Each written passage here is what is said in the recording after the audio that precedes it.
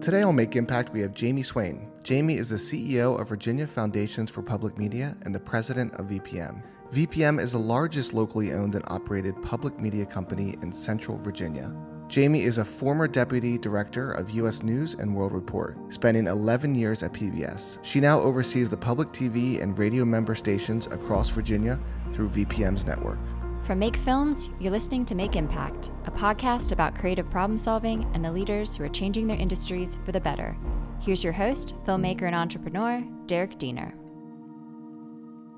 Thank you, Jayme, for coming on the podcast today. We're excited to talk to you today on Make Impact. We met about a year ago and over a year ago now, and we've been working on, this 3-episode series called Dismantling Democracy that just launched a couple weeks ago now, which is crazy that that launched this year, right? I mean, who would have thought that 2020 would have been the year that it became? It's been an amazing, journey working with VPM on this content. So I thought I'd have you on the show. We could talk a lot about your experience in public broadcast over the past. I mean, when did you begin your career at PBS?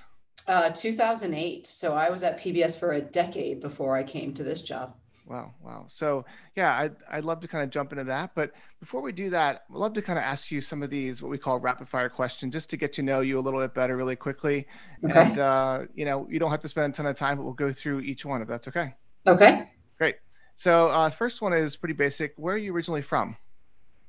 That's actually a funny question because I've moved all over, but I'll say the Jersey Shore is the longest placed.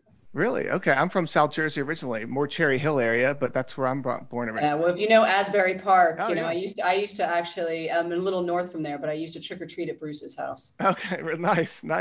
Oh yeah. Asbury Park. That's a great area. And then, okay. So how would you describe your perfect day, like relaxed day? How would you describe that?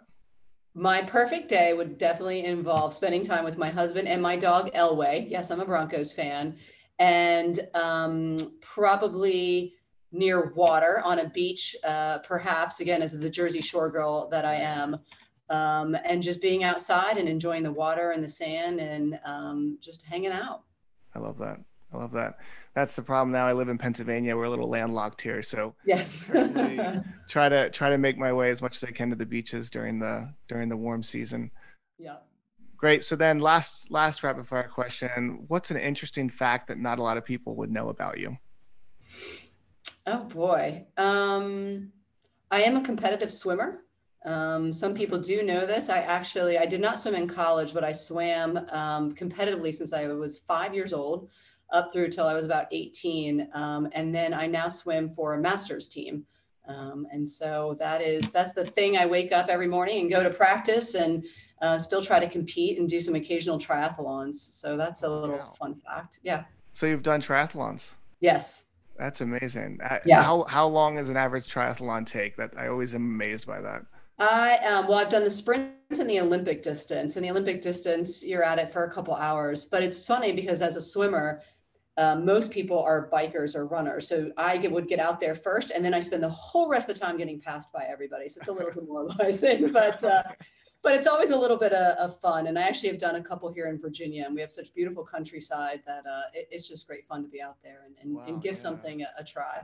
That's amazing. Yeah, I did the best thing I ever did in that arena is a half marathon, which was for me, never doing anything like that in my life. But I did that twice in my late 20s, and that was a pretty cool experience. But it's a lot of training, right? It's a lot of dedication and training. Yeah, and the first time I did it, I was scared out of my mind, so I think I trained a lot harder. Yeah. And the second time I did it, I was like, oh yeah, I did it before, and then actually running that half marathon was way harder because I feel like the training just helps you so much, of course, Yeah. So, anyway. Yeah. Well, that's pretty neat. I didn't know that. So, so then you've been with VPM for approximately like the last 2 years, right? Almost 2 years, not quite 2 years. It'll be January 2nd, 2019 is when I started. Wow. Okay. Well, congrats on that anniversary coming up. Yeah.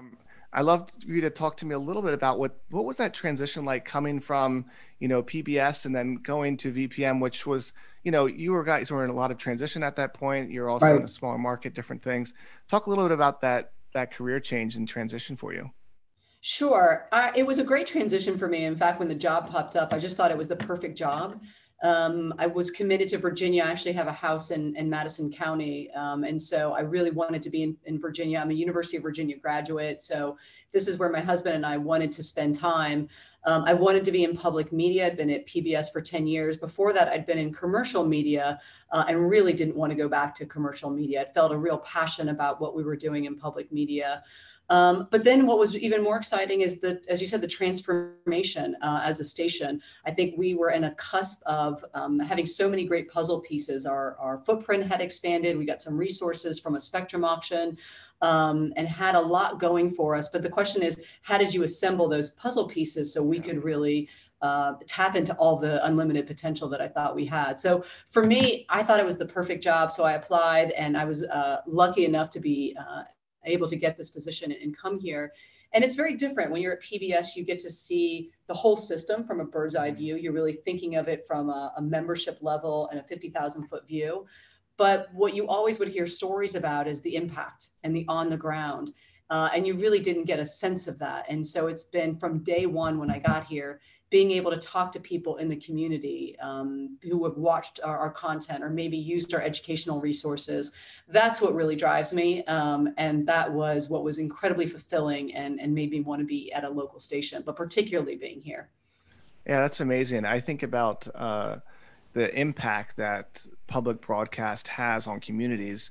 Mm-hmm. And I feel like it's probably a lot more than what the average person would think. Mm-hmm. Okay, can you give some examples or some things that inspire you in terms of the impact that VPM has in your local community? Yeah, absolutely. I think that people think of us as a PBS or an NPR station, but we're more than just that. I'd like to think of us as a broader media organization. Mm-hmm. And I could talk about 100 examples. I'll try to boil it down to a couple. You know, obviously there's been a lot of conversations about systemic racism and social justice following the murder of George Floyd. And there were a number of protests here in Richmond. Your listeners may know that Richmond houses a lot of the original Confederate monuments, and it's been very controversial over time. There's been a lot of protests here.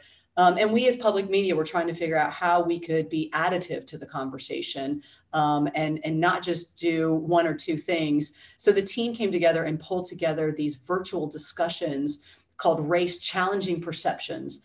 We did 4 of them. And the whole idea was, how can we educate people around systemic racism and the impact that that's had on our community? So we talked about housing, we talked about education, wow. Wealth and equity, what's happened around COVID-19. And I think those have been really powerful. And in fact, we heard from a local museum, they're actually using it as a tool in their diversity, equity, and inclusion work. Huh. So that's a great example. Another example, we just did a documentary called Heard. And the idea of the documentary was first-person accounts from people living in low-income housing in Richmond. Okay. Again, from the systemic racism point of view, Richmond had redlined communities, particularly those that were largely Black and African American, so that people couldn't get loans. They were devoid of any infrastructure or investment, and have created a system of constant sort of circular poverty. And instead of just doing a documentary, we just recorded their stories and let people speak. And I think what that did as public media, part of our role is just to illuminate stories and people's voices and maybe who aren't often heard. And I have gotten so much feedback that people so appreciated and had never seen something like it, because we just really gave voice to people and brought out the humanity. So I know different people are using that as a tool as well. And finally, I'll give a plug for our education resources. I think one of the things that people don't realize how much we do is education. When the pandemic hit, so many families went to virtual learning. We're lucky here in Richmond, we actually have 2 stations, and we made one of our stations a learning only channel. Okay. And the great thing about that is we have a lot of people across Virginia, you do in Pennsylvania, that don't have broadband. So you had a lot of families at home, and we were able to bring people PBS Kids content and content we created to help educate kids while they were stuck at home, and also hopefully give parents a little bit of a break. So we've heard just tremendous feedback on that as a resource during this really complicated time. Oh yeah, no, that's amazing. I didn't realize all the couple of those examples I've heard of, but that's amazing what you guys are doing in the community there. I think, one thing I'd be curious about for me and for the listeners here, what is the relationship like from VPM or like affiliate side to PBS? Like how much content are you guys creating versus what they're creating? And do you have ongoing dialogue, or is there any kind of thing that you can share about how that works? Sure. And every station's a little bit different. So PBS is a membership organization, and you can think about it as a giant syndicator. So PBS leverages, we all pay dues to PBS, and PBS leverages those dollars to get content at scale. We alone wouldn't be able to go get Masterpiece or Nature or Frontline, for example. Those are programs that cost money. You know, television costs money, especially something like investigative news. So we're able to benefit from that. There is some common carriage rules. And the reason is you want to run Nature at 8 o'clock on Wednesdays and then Nova, because we can then benefit from the marketing. But we program Thursday nights, we program Saturdays, and then we have the opportunity to create our own local content. We're very fortunate here in Virginia. Again, we have some resources. I think we have a strong public media community here that supports us. And enables us to be able to create a lot of original content. It's actually something we're doing a lot more of. We've done original content through our 50-year history, but we're doing even more, because to me, that's what makes us unique. You could look at your PBS stuff, you could listen to NPR, but you could also get that online. So why would you come to VPM? And it's more and more about creating those local stories, and even local stories, as we did with dismantling democracy with you all, that might also be resonant across the country. And so I'd say number-wise, maybe 20% of it. But the other thing that we're thinking about is, so we're doing traditional television, we're creating obviously radio, but we're doing podcasts. We're dipping into podcasts. We're creating digital only. And you don't get as much of that stuff from PBS. That's really on stations to create so that we can reach audiences, and hopefully a diverse audience, wherever they are. Yeah, no, that's cool.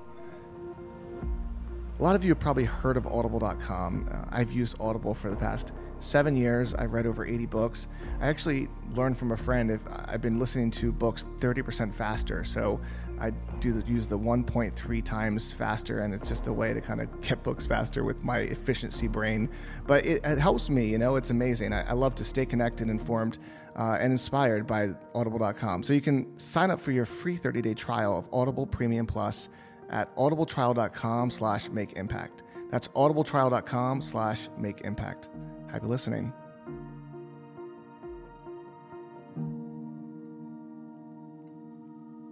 Yeah, I mean, obviously the Dismantling Democracy is a good example of that original content, and that's how we met. And like I kind of opened with, I mean, when we had these discussions in 2019, who would have thought that 2020 was going to bring all the intensity and kind of pressure on our democracy as what it is today?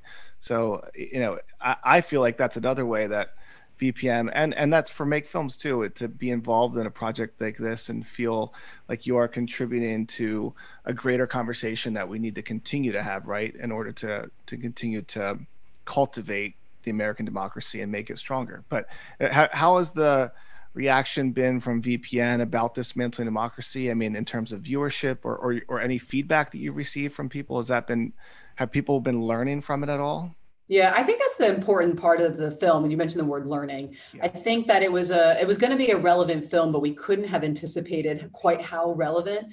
I remember when I arrived at VPM, and a lot of people talked about the need to have more civics education. Mm-hmm. How can we be good citizens? What does that mean? Are young people engaged?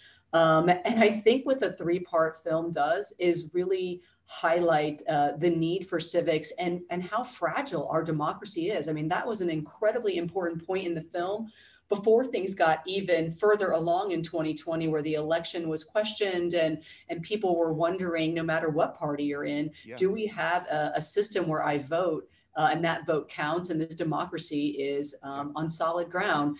So I think the film is resonant, not just now, but I think it'll be resonant for many years to come as a piece of civics education. We had great viewership numbers on it. I think that people were very interested in the subject. Yeah. The timing couldn't have worked out better, Derek. I don't know how you did it, how you planned it like that. I mean, right before the election. But we've heard, I think the interesting comments too that we've heard and that public media, I think, can do is there's so much polarizing information right now. I know. And I think that you all did such a good job showing so many different perspectives. I mean, when you've got Ted Cruz and Tim Kaine in a film, right? I know. And I think people appreciated that. I think Yeah. everybody can see maybe their own thoughts in it, but hopefully it challenged as well. And what I've heard is people found it smart. They found it balanced. They found it provocative. It made them think a little bit. And as public media, that's our role. We're not picking one side or another. We're trying to present diverse views and let you make your own decision. And I think the film did that really beautifully. So congratulations to you and your team. Yeah, no, thanks. And, I'm not trying to use this as an opportunity to get pat on the back here, but I do appreciate the words. I mean, we did feel like it was that very proud of the fact that it kind of brought a conversation together, brought a conversation that we need to have more about civil discourse, and that's okay. And how do we do that? And because it's definitely become so polarized, and it's like, who do you listen to? It's really tough to kind of, and for PBS stations, and what you're doing specifically at VPM is to allow for those conversations to take place in a safe place. Right. Is super important. So yeah. No, I'll even give you another example. NPR, you may know, has something called StoryCorps. And traditionally StoryCorps was just recording people's stories, which is great. And they're always emotional, and you sit in your driveway and you cry on Friday mornings. But they've launched something called One Small Step. And the idea is that to bring people together from different political backgrounds, but not talk politics, but to talk about your humanity, talk about your journey and your values. And Richmond has been one of the cities selected to do it. In fact, we've just been selected as one of 4 cities across the country where One Small Step is going to come and spend more time.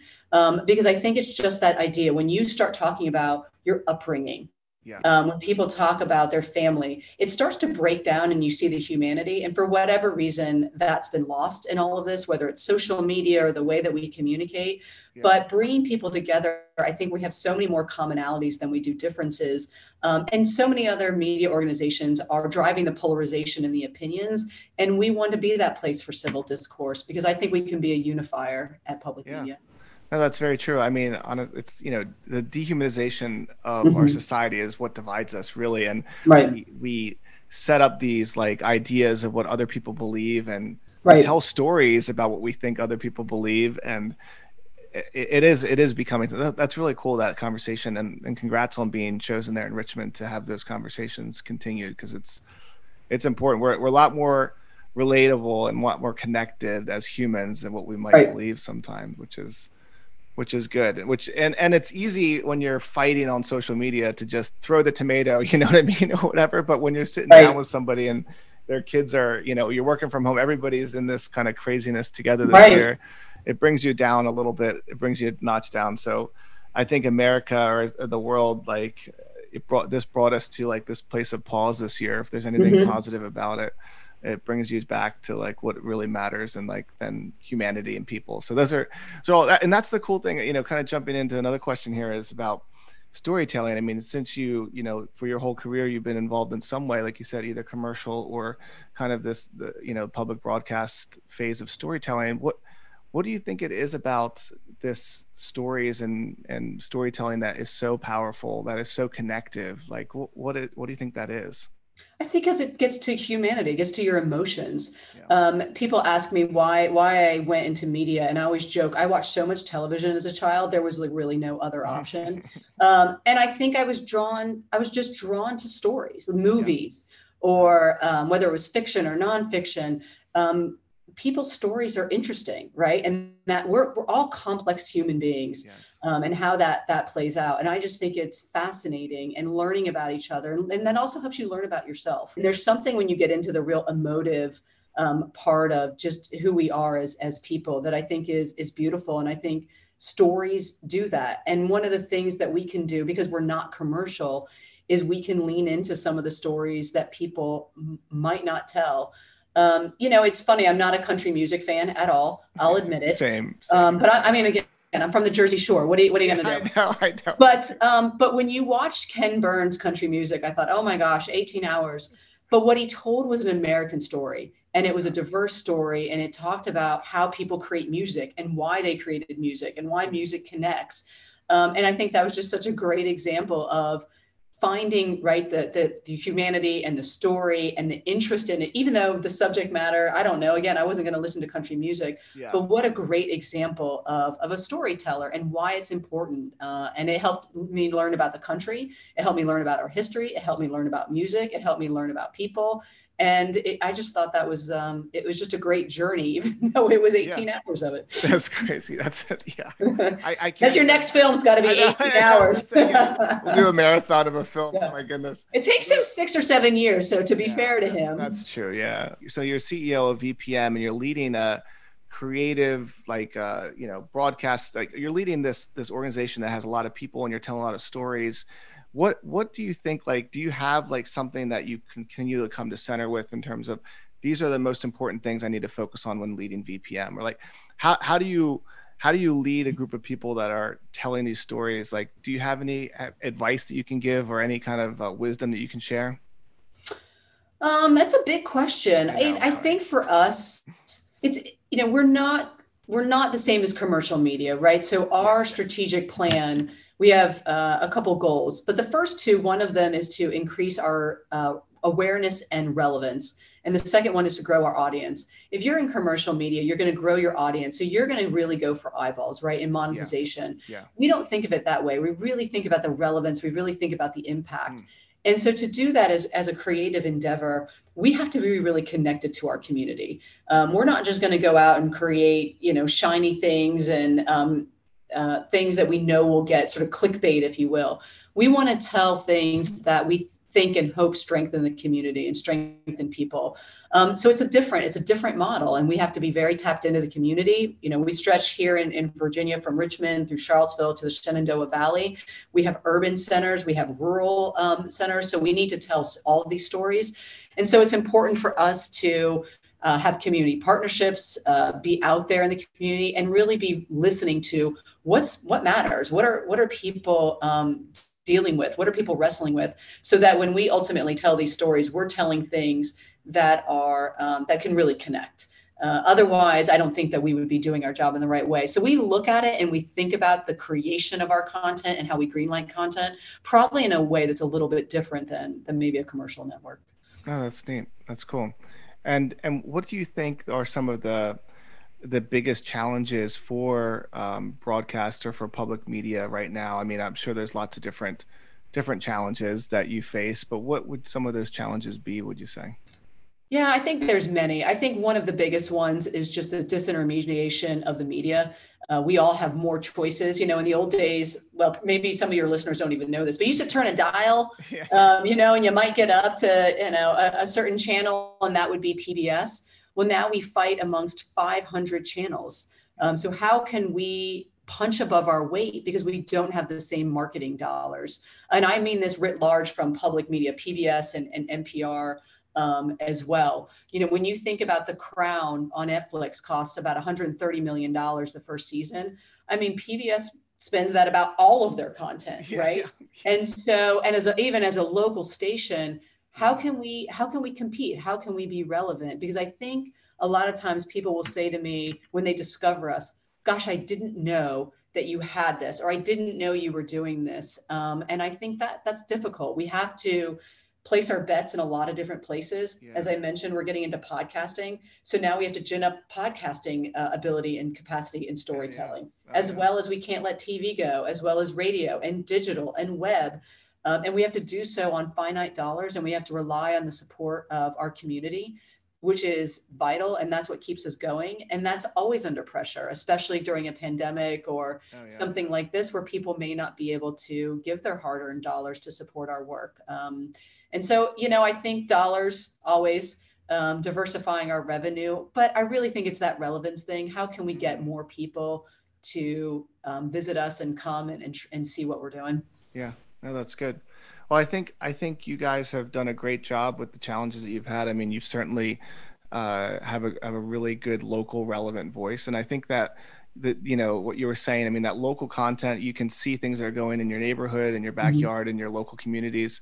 You can't find that on Netflix, you can't find that on national channels, but to have a strong, public station like that what you guys are doing there is a great model, I think, for other PBS affiliates to follow, because you're doing such innovation in your content and trying all these things and keeping everything going strong. So congrats on the last, almost 2 years. Almost 2 years. Yeah. That's pretty amazing. That's pretty. And so VPM, when did that actually begin? Was it right after you joined, kind of? Is that the beginnings of when it came? Yes. together? So when I got here, again, we actually merged from a PBS footprint. The Richmond station merged with the station in Harrisonburg, which is in the western part of the state.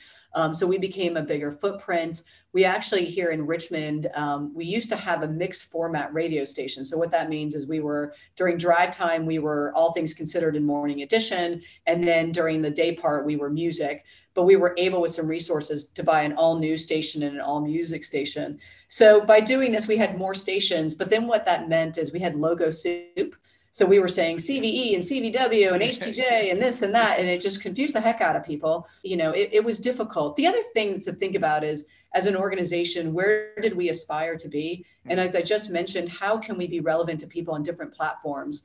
The previous brand was the community idea stations, and that doesn't fit really great on a small tile on your iPhone. Yeah. So, we really had to rethink our brand, to not only think about how do we knit together a much larger footprint in all of these stations, how did we put together a brand that talked about what do we aspire to be, but also physically, like logo wise and graphically, could be accessible on a lot of different formats. So that's when we became VPM. We became VPM in mid 2019, which is an exciting launch, and the team did amazing work. And then now we're really backing up. Well, what is VPM?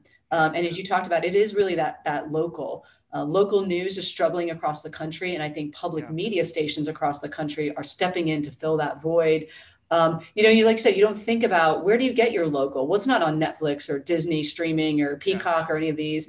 It's really with your stations. And I'll say we're innovating, but I think public media stations across the country are some of the most innovative organizations right now, because we're the last, many cases, locally owned or media organizations. Wow. We get dollars from many cases from viewers. And so we're responsive to that. If you look at the way like Gray or Sinclair and others, they're buying your NBC affiliates, your CBS affiliates, and then that's managed from a central sort of location. And it's not really as local, I think, as what we're trying to do. And so I give a lot of credit to my colleagues in public broadcasting. I think we're all trying to do new and bolder and braver things. And it's almost like the pandemic erased time. We all knew digital streaming was going to increase over time and start to overtake broadcasting. But boy, we just lost 3 years of that. That just happened overnight.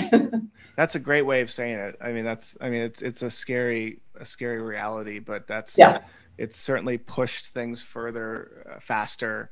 Because there's some organizations that are doing amazing, or some businesses that are doing amazing in 2020, and then others that are not, and it's just kind of pushing that divide more, which is life. You have to adjust now. Just have to adjust faster, like you said. So that's right. But well, hey, it was really good chatting with you today. Get to know you a bit better, and thanks for having us work with you on Dismantling Democracy. Of course, with University of Virginia, it was a really meaningful project for us, and definitely rooting for you guys and rooting for public broadcast to continue the fight and continue pushing for all the great things that you're doing. So thank you. Well, thanks, Derek. We appreciate you getting the word out about us. We love getting new and innovative filmmakers into public media. So we appreciated working with you and look forward to the next project. Thanks for listening to this episode of Make Impact. If you feel impacted by our show, please visit ratethispodcast.com/makeimpact to leave us a review. Follow our journey on Instagram at Make Impact Podcast. Make Impact is hosted by Derek Diener, written by Letitia Kreider and produced by Letitia Kreider and Grace Wagner. Aaron Diener and Seth Bortner edit the episodes, and Lisbeth Byler is our marketing manager. Make Impact is brought to you by Make Films, a team of filmmakers producing meaningful content to inspire and motivate. Learn more at makefilms.cc. Until next time, be kind to one another and make an impact.